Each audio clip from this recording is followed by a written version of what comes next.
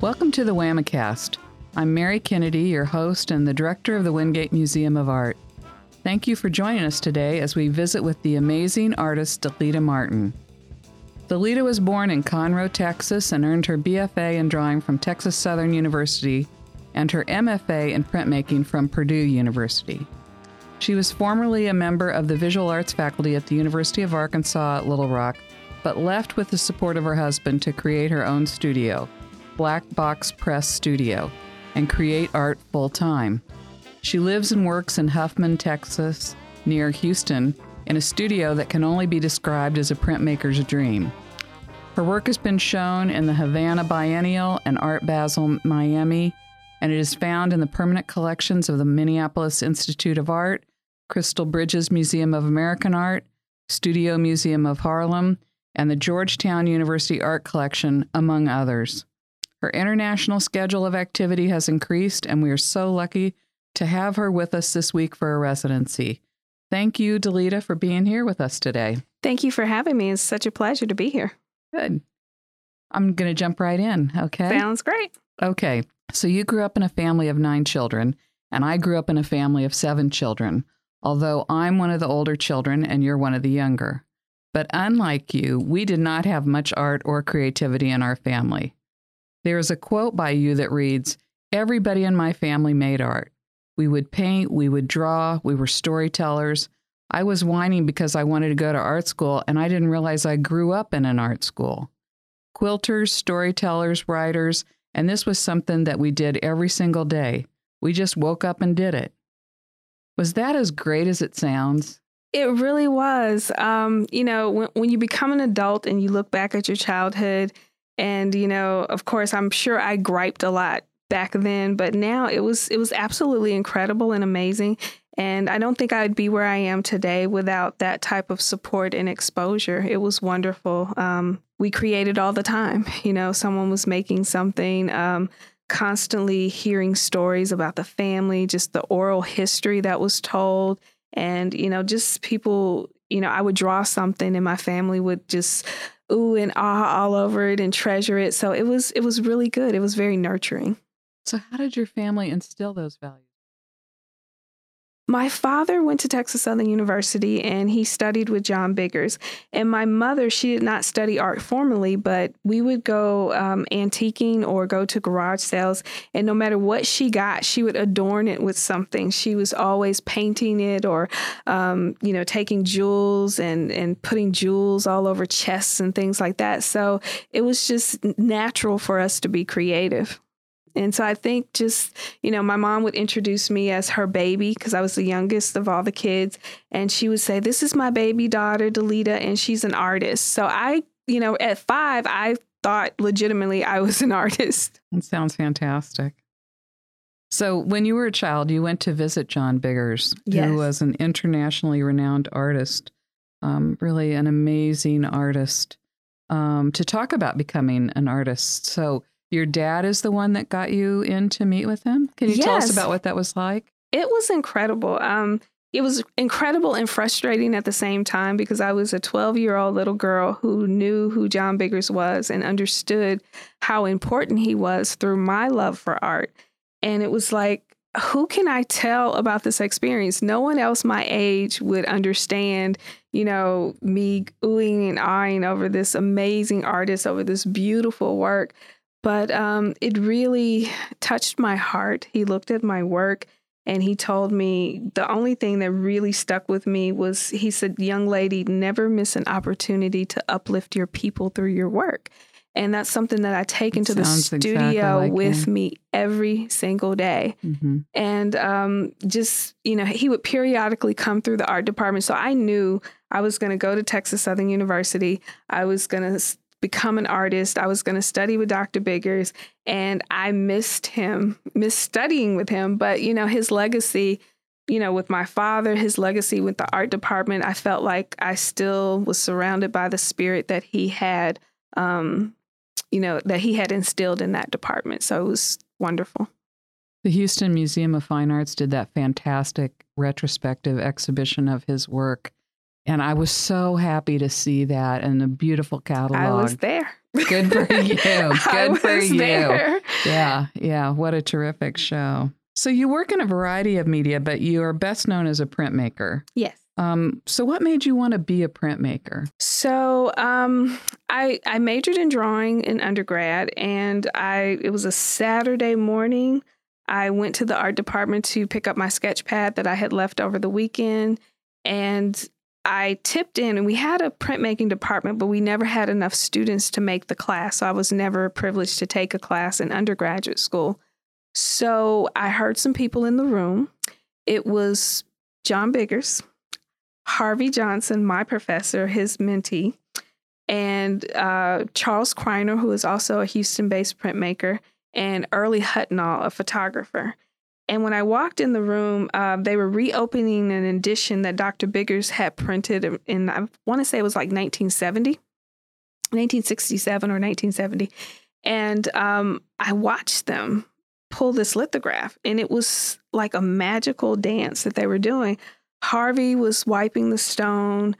Kreiner was rolling the stone up. Dr. Biggers was sitting at the table signing, and Early was photographing. And I just very quietly sat in the corner, and I said to myself, I want to do this. And, it's like all these chemicals and acids on the table. And I'm like, how do you get this beautiful, just sensitive, delicate drawing with all these chemicals? It's like, I have got to figure this out. And so I just kind of tucked it in the back of my mind, and I graduated from undergrad and decided I wanted to go to graduate school a few years later.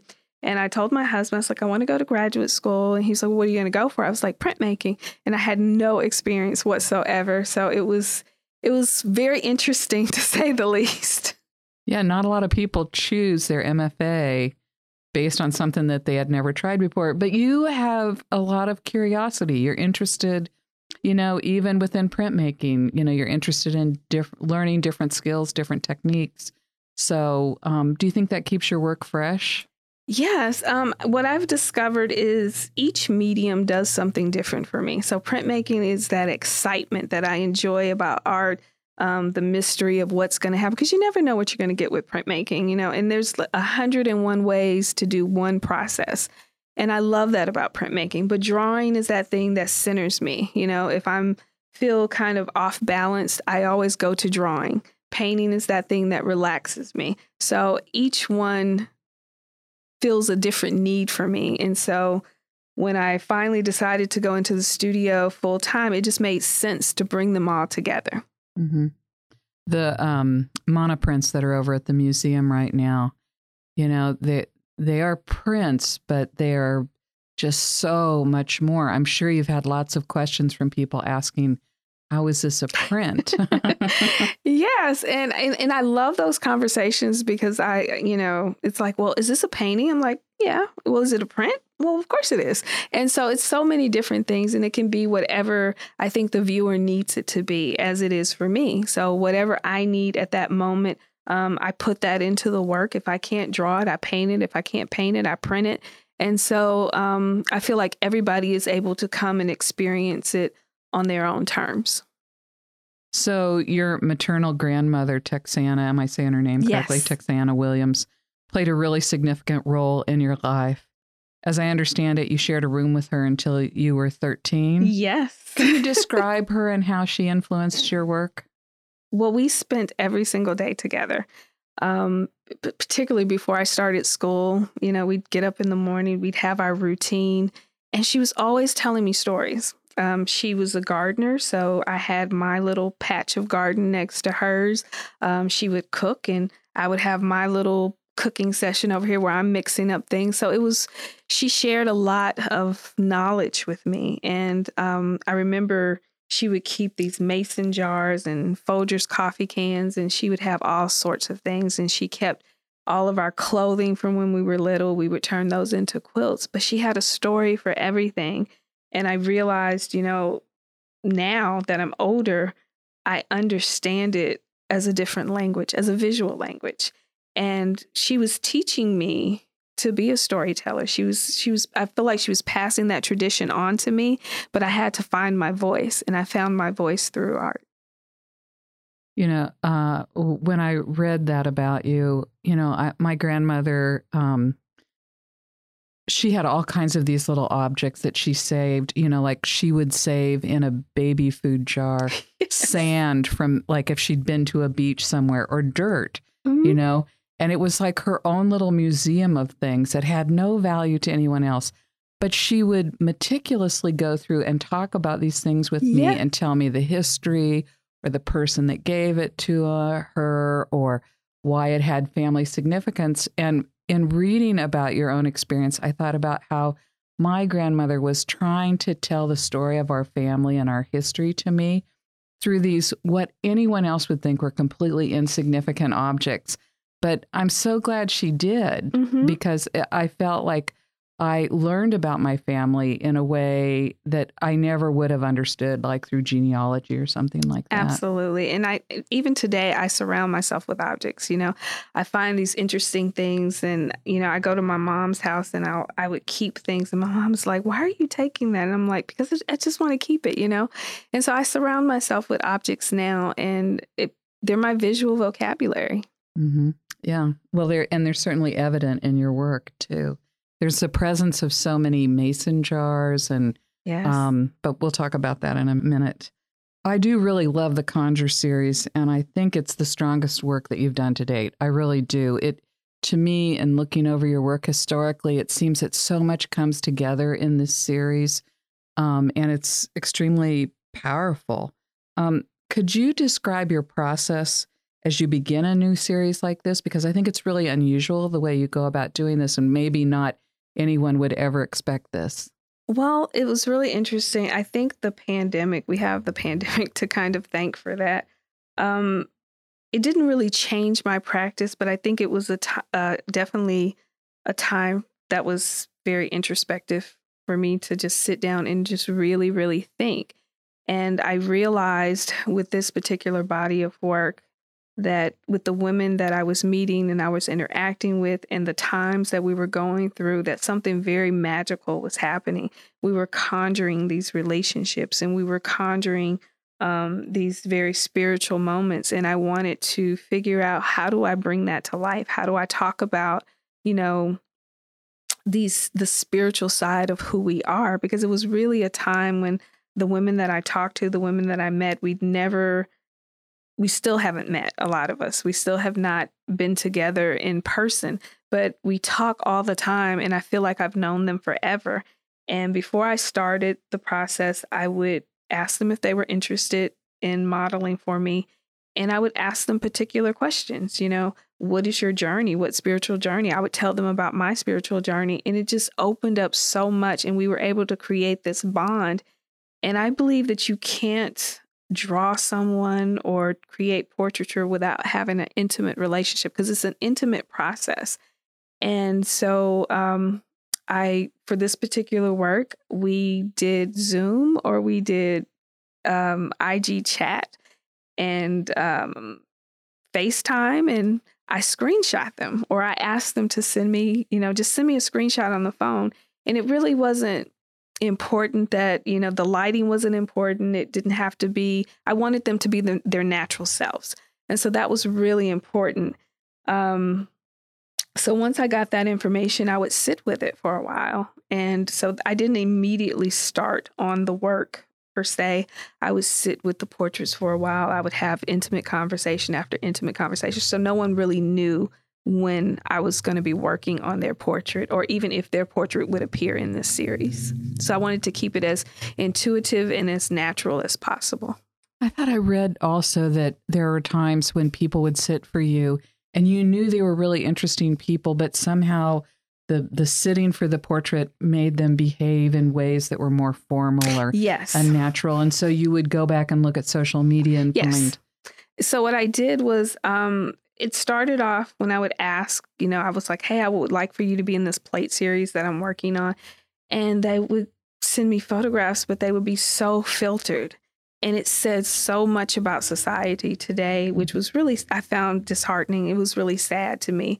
because these were such beautiful, vibrant women. And then I said, well, come into the studio and sit for me. So this was prior to the pandemic. And they would come in and I would take a picture and they said, wait, let me see. And no, let's do another one. Let's do another. So I stopped asking. And I would say, hey, let's go hang out. And they would have no idea what I was doing. And I just snap a picture and I just acted as if we were just hanging out. And I would take pictures, or I would go through their social media and I would choose something that I felt like was authentically them. Because I've never been interested in portraiture as a hyper-realist artist. You know, I think those artists are wonderful and the work that they do is incredible, but I was personally interested in capturing their spirit. I wanted that twinkle in your eye that no one else had. I wanted just that slight tilt of your head. Those were the intimate moments that I'm interested in my portraits. Yeah, it really comes through.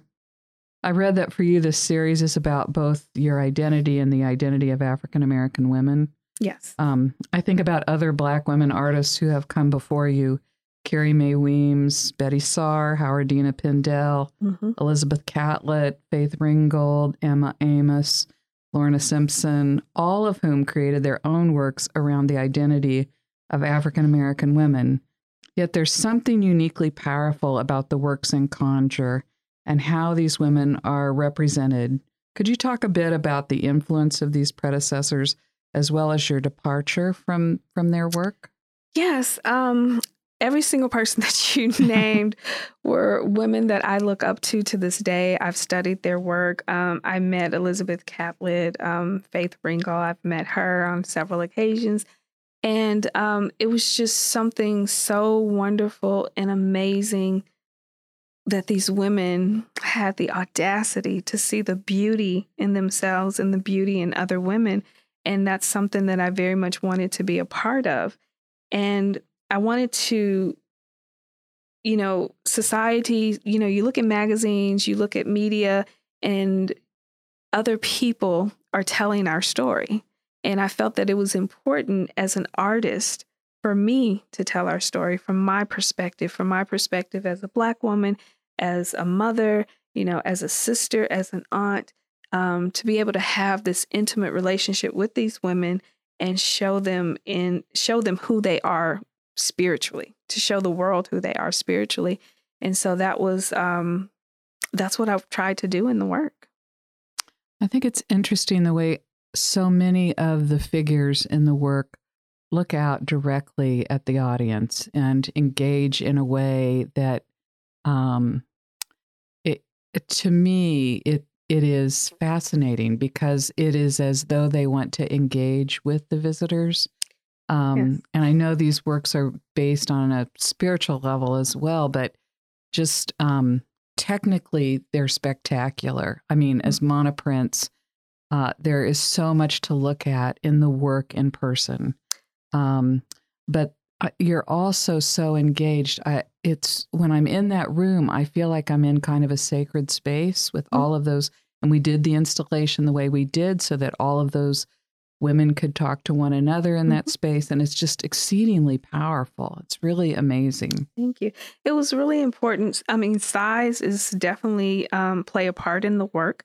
You're talking about women who have historically been marginalized. You talk about women who are not, you go into any museum collection really, and, you may find one or two, but not so much as, these Black women that have such a strong presence. And so I wanted to create works that challenged the viewer, challenged how the viewer sees the women. They're very confrontational in the sense that their presence will be seen, their presence will be known. They engage the viewer in eye contact. So you have to question, am I the viewer or am I being viewed? And that was intentional. Mm-hmm. Both. So I'm very interested in your concept of the veilscape, which I believe you define as a spiritual footprint we leave in spaces wherever we go. Mm-hmm. I also think about what is described as the thin veil between life here on Earth and beyond. Could you share a bit more about this and how it is represented in the works in the exhibition? Yes. So I wanted to talk about spirituality, and I think that, we go into places all the time, like you walk into a room and you get this overwhelming emotion or feeling. And I think it's because of the fingerprint that's left in that space from the people who have come before. And I think our ancestors are this is all over the place, but I don't think we grow up I think children recognize it very easily, but as adults, we're trained not to. We eventually sit that side of who we are aside. So I wanted to figure out as the artist, I think it's my responsibility to make the intangible tangible, to make the unseen seen. So I had to question, how would I do this? What, in my mind, how do I view the veilscape, or this space between the waking world and the spirit world? And for me, it's color, it's pattern, it's texture, and it's all these things working together. There's this push and pull that happens with the colors and the textures and the patterns and how they break up and how they marry together. And that's life. That's just life in general. And so once the figure sits in this space, how do they interact in that space? So you see the pattern coming through the skin. There's this push and pull that takes place with how the pattern shows through, how the pattern recedes. And that talks about how we marry into the space. And also, if you look at the faces of the women, one instance you're looking at a portrait, and the next instance you're looking as a mask. And for me, the mask can be literal in the work, or it can be symbolic in the work, but it references that that item, that conjure item that we use to evoke change, to evoke transition. It's that item that we use to help us cast. So in the works, am I understanding correctly that the white circles, or the circles that are present, are those what represent the veilscape? The patterned areas. So what I actually done is with this work, I did something very different in that I switched the spaces. Sometimes the veilscape is the complete, background. There's a complete pattern. And then there's other times when there's circular spaces or, organic shapes where the pattern comes through. So you get a peek into the veilscape, or you get a peek into what I consider the waking world. So you're transitioning in and out of both of these spaces. And so I wanted to play with that a little bit and not necessarily all the time have it as literal as I do in some. Yeah, that's amazing. So we're talking about spirituality too. And I mentioned that it does feel very much like a sacred space in the gallery when you're in there, surrounded by all of the women. You were raised as a Baptist, but as you've grown older, your spiritual journey has become more expansive. Yeah. Can you talk about that a little bit and how it's influenced your work?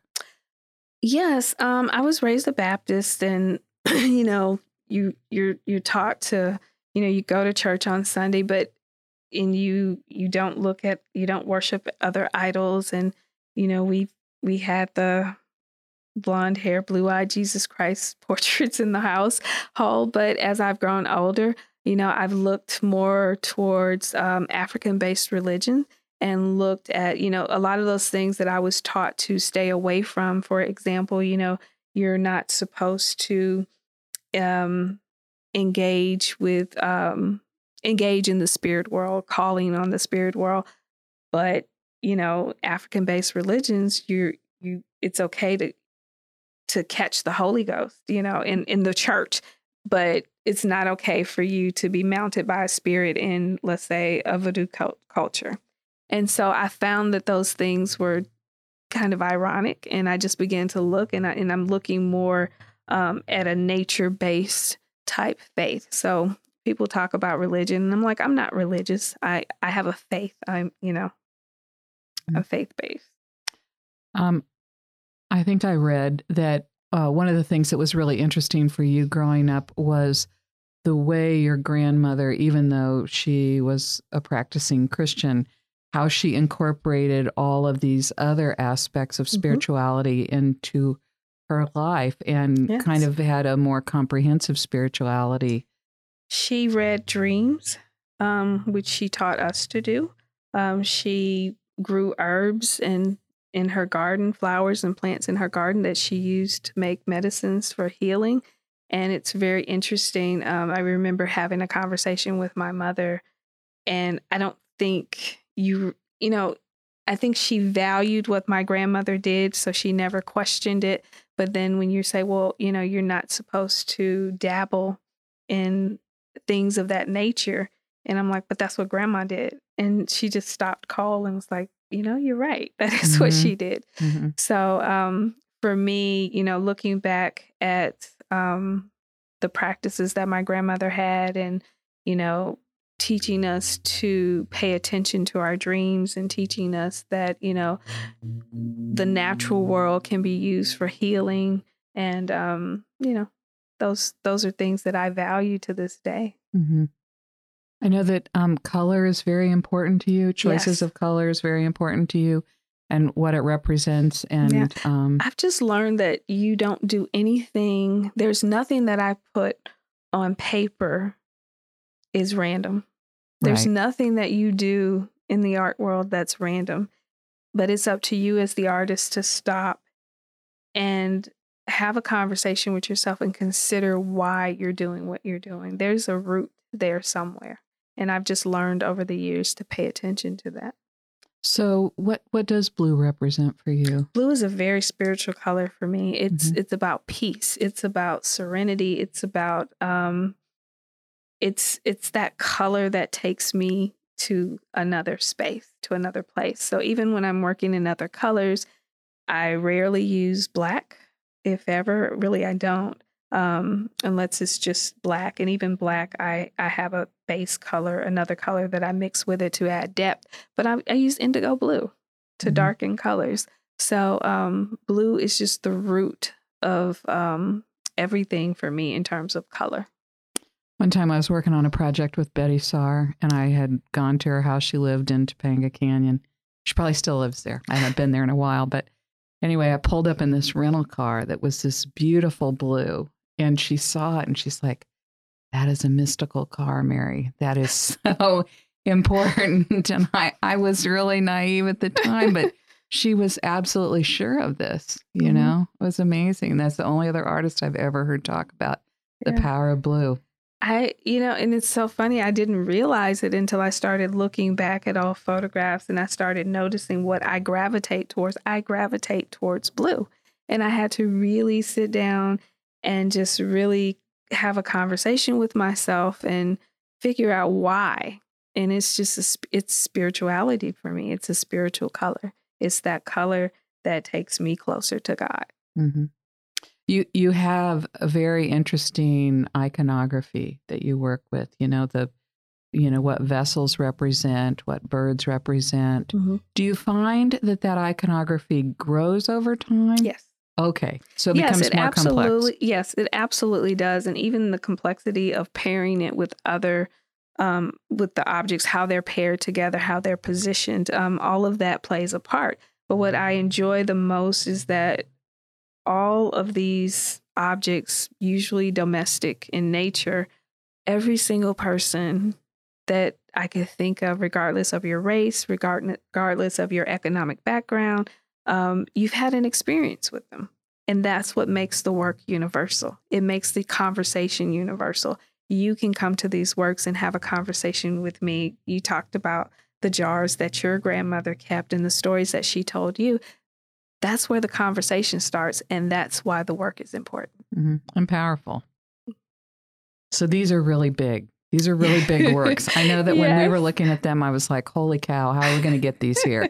But we got to have them. They're massive, and I do love that about them. And I do think it speaks to a kind of recognition of these women in a way that, hasn't always been possible. It's interesting to me because personally, you're a rather petite person. I saw you fold yourself into the back of my Mini Cooper. So and you've worked big in the past. It's not like this is completely unusual, but talk a little bit about what it's like to work on such a massive scale versus working, here at Hendricks. We own a couple of pieces of yours that are much smaller. It takes you to a totally different space. I liken my studio to being in another universe. When I walk through that door, I am somewhere else. When I walk out into reality. And there's an intimacy that happens when you work on works that large because you're covered. You're using every part of your body. You're using your spirit to create. You're using your mind to create. You're using your physical body to create. So you become one with the work. And so I enjoy working that way. I'm covered. By the end of the day, I'm covered in ink, paint, charcoal, whatever I'm working on, I'm covered from head to toe. I'm barefoot. I am just intimately involved with these works. Yeah, they're amazing. You have so much going on in the not too distant future. Yes. And we're really so lucky to have you here this week. Can you talk about some of the things that you're looking forward to? Yes. First, coming up next, I have Project Row House, which opens, I believe, March 13th. Is the opening day for the 53rd round. So I will be showing there with Rue, which is the collective group of women that I show with, Ann Johnson, Lovey Olivia, and Rabea Bain. And it's ROUX? Yes. Okay. And we've been showing together for years now as a collective, and we're totally supportive of each other in our independent careers as well. And then April 23rd, the Venice Biennial, the Biennale. I have works there. I will be showing during that time. So I'm headed to Venice in April. And shortly after that, over the summer, I will be working in Germany. And I'm also working on a project with High Point Press in Minnesota. We just completed a series of prints called Keepsakes. And so I'm just busy, kind of all over the place. So what are the keepsakes about? Keepsakes are actually, so for years, I collect things. So I found these beautiful handmade christening gowns and I collected them for years and had no idea what I was going to do with them. So we took the gowns and we created monoprints, created these plates with the gowns. And I did lithograph portraits of little girls. And they talk about adultification in children and how we aren't always able to hold our children sacred. We don't allow them to be children. So I wanted to create a series of works that hold children sacred, hold these little girls sacred. So there's there's handwork in them. I've stitched patterns on them as well. So they're very beautiful. I think there's 7 in the collection total. And how large are they? Those are, I think, around 30 by 40. So they're fairly small for me. And they're going to be where? They are available at High Point. Okay. So I'm publishing those through High Point. Through High Point. Mm-hmm. Yes. Have you worked with High Point before? I have not. I've been so excited and so blessed to be working with Cole over the last couple of years. Cole Rogers, who is the director there. I've worked with him with that project and hopefully we'll be working with him with other projects in the future. And you were talking the other day about a new printing technique that you're going to be exploring. Yes. Can you talk about that? I am always looking to expand my knowledge in printmaking or whatever medium I'm working in. So Cole and I will actually be working with photolithography. So I'm used to doing traditional lithography, drawing directly on the stone or on the plate, but I have not used the photographic processes. So we're going to work with that and see what happens. Good for you. I like that. That's awesome. So you're a really accomplished artist. You're successful by every measure. But we have lots of young artists listening, I'm sure. Mm-hmm. What would be your advice to them starting out, coming out of school? The first point that I would like to make is I always tell young artists or young aspiring artists, decide what type of artist you want to be and be okay with it. You need to be okay with it, not mom, not dad, not your teacher. You need to be okay with it because if you're okay with it, you're going to put the time, the energy, and the effort into becoming who you want to be.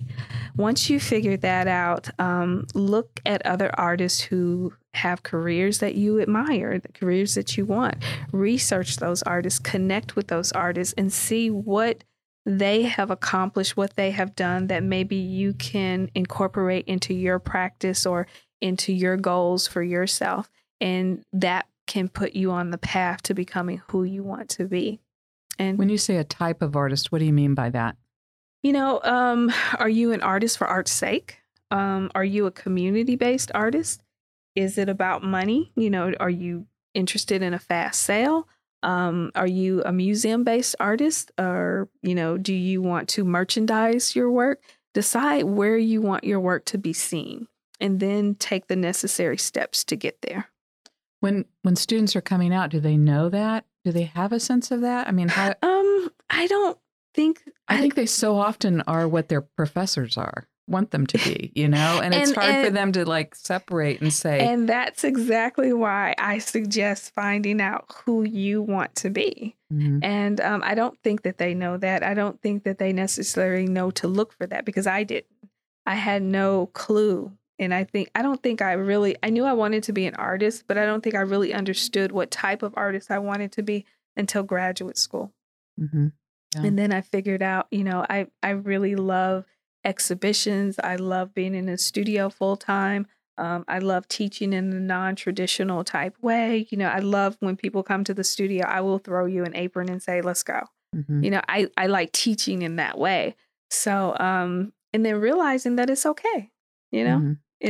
You taught fun for a while, right? You didn't stop teaching until 2013. Is that right? Yes. So what was teaching like, and what did you garner from teaching? Teaching was really good.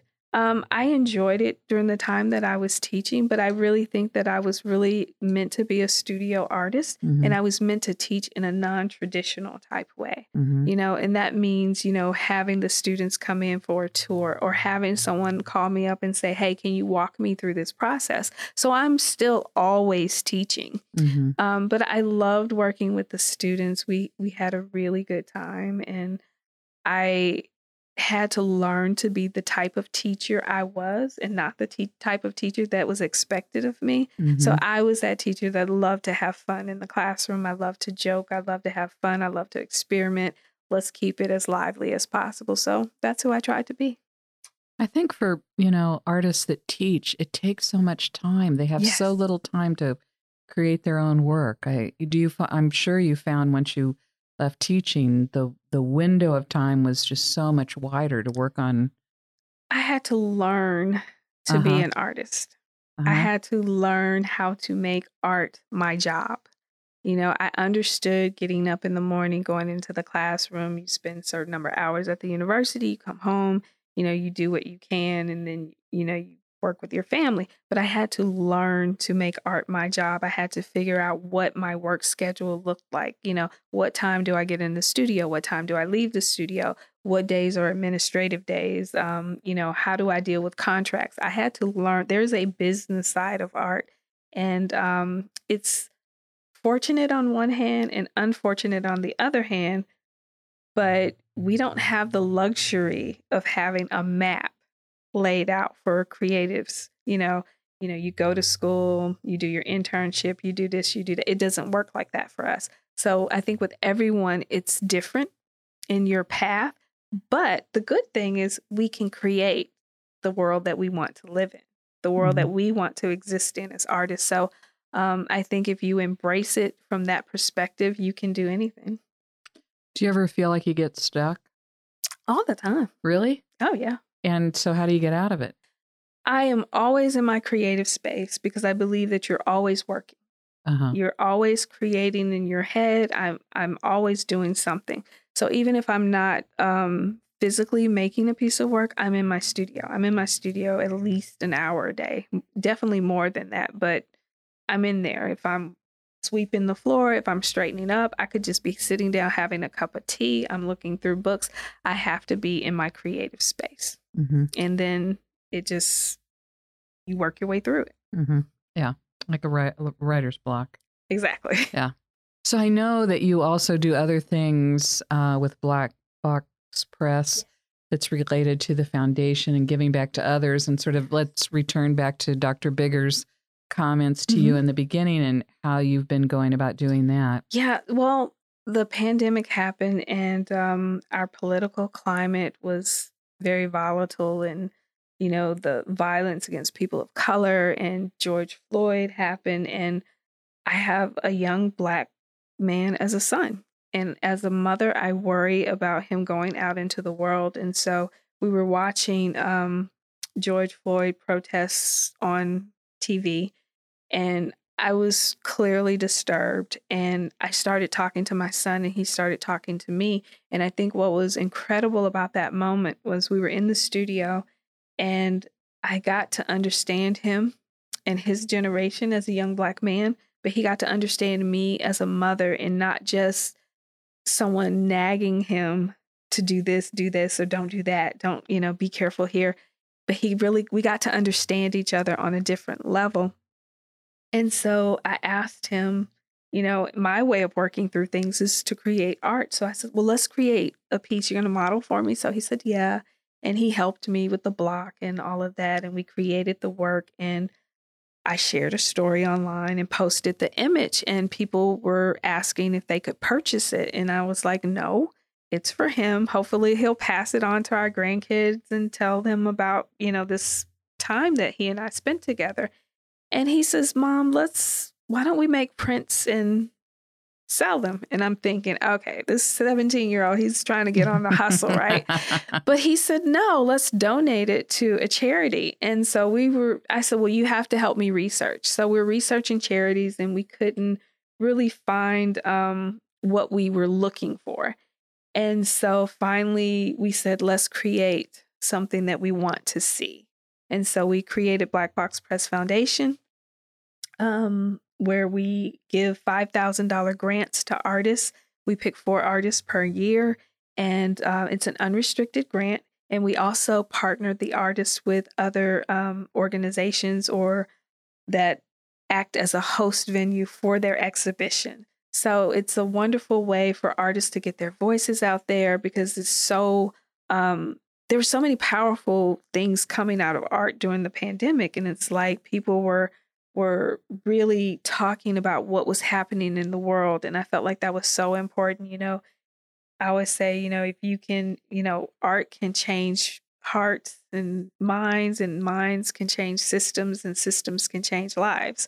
And so just taking that approach to it, we've been really encouraged. And as another component, I've always wanted to have an artist residency. So I've been inviting artists to come into my space and work. And so I've had 2 artists, Taniki Your Word, who's also a printmaker, and Chloe Alexander has come in and work, and I'll be inviting others in the future. That's fantastic. Good for you. Yeah. That's awesome. And your son learned an important lesson there too. He did. And it was such an adult moment for me to see him. It was, it's like, wow, he's a young man. And he says, let's donate this to charity. And so we were able to raise money with the prints that I did of him and my niece. And it was, we've been able to fund artists, and we can't wait to do our next round. Yeah, those prints are amazing. They're really amazing. Well, I want to thank you for being with us today. We have to rush off to another event.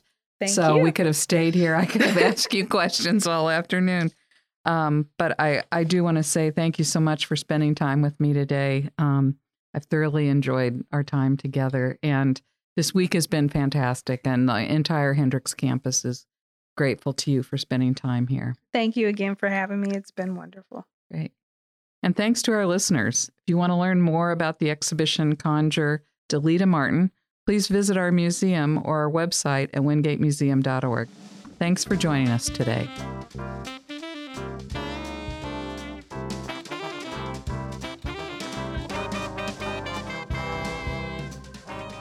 Thank you for joining WAMAcast, produced by the Wingate Museum of Art at Hendrix College. Our engineer is Megan Stevenson. Graphics by Amanda Cheatham, and research support from Rebecca Jolly. Our theme music was written by Hendrix student Cameron Miner and performed by Cameron Miner, Scott Miner, Danielle Kuntz, and Campbell Cook. All rights reserved by Hendrix College. Have a great day.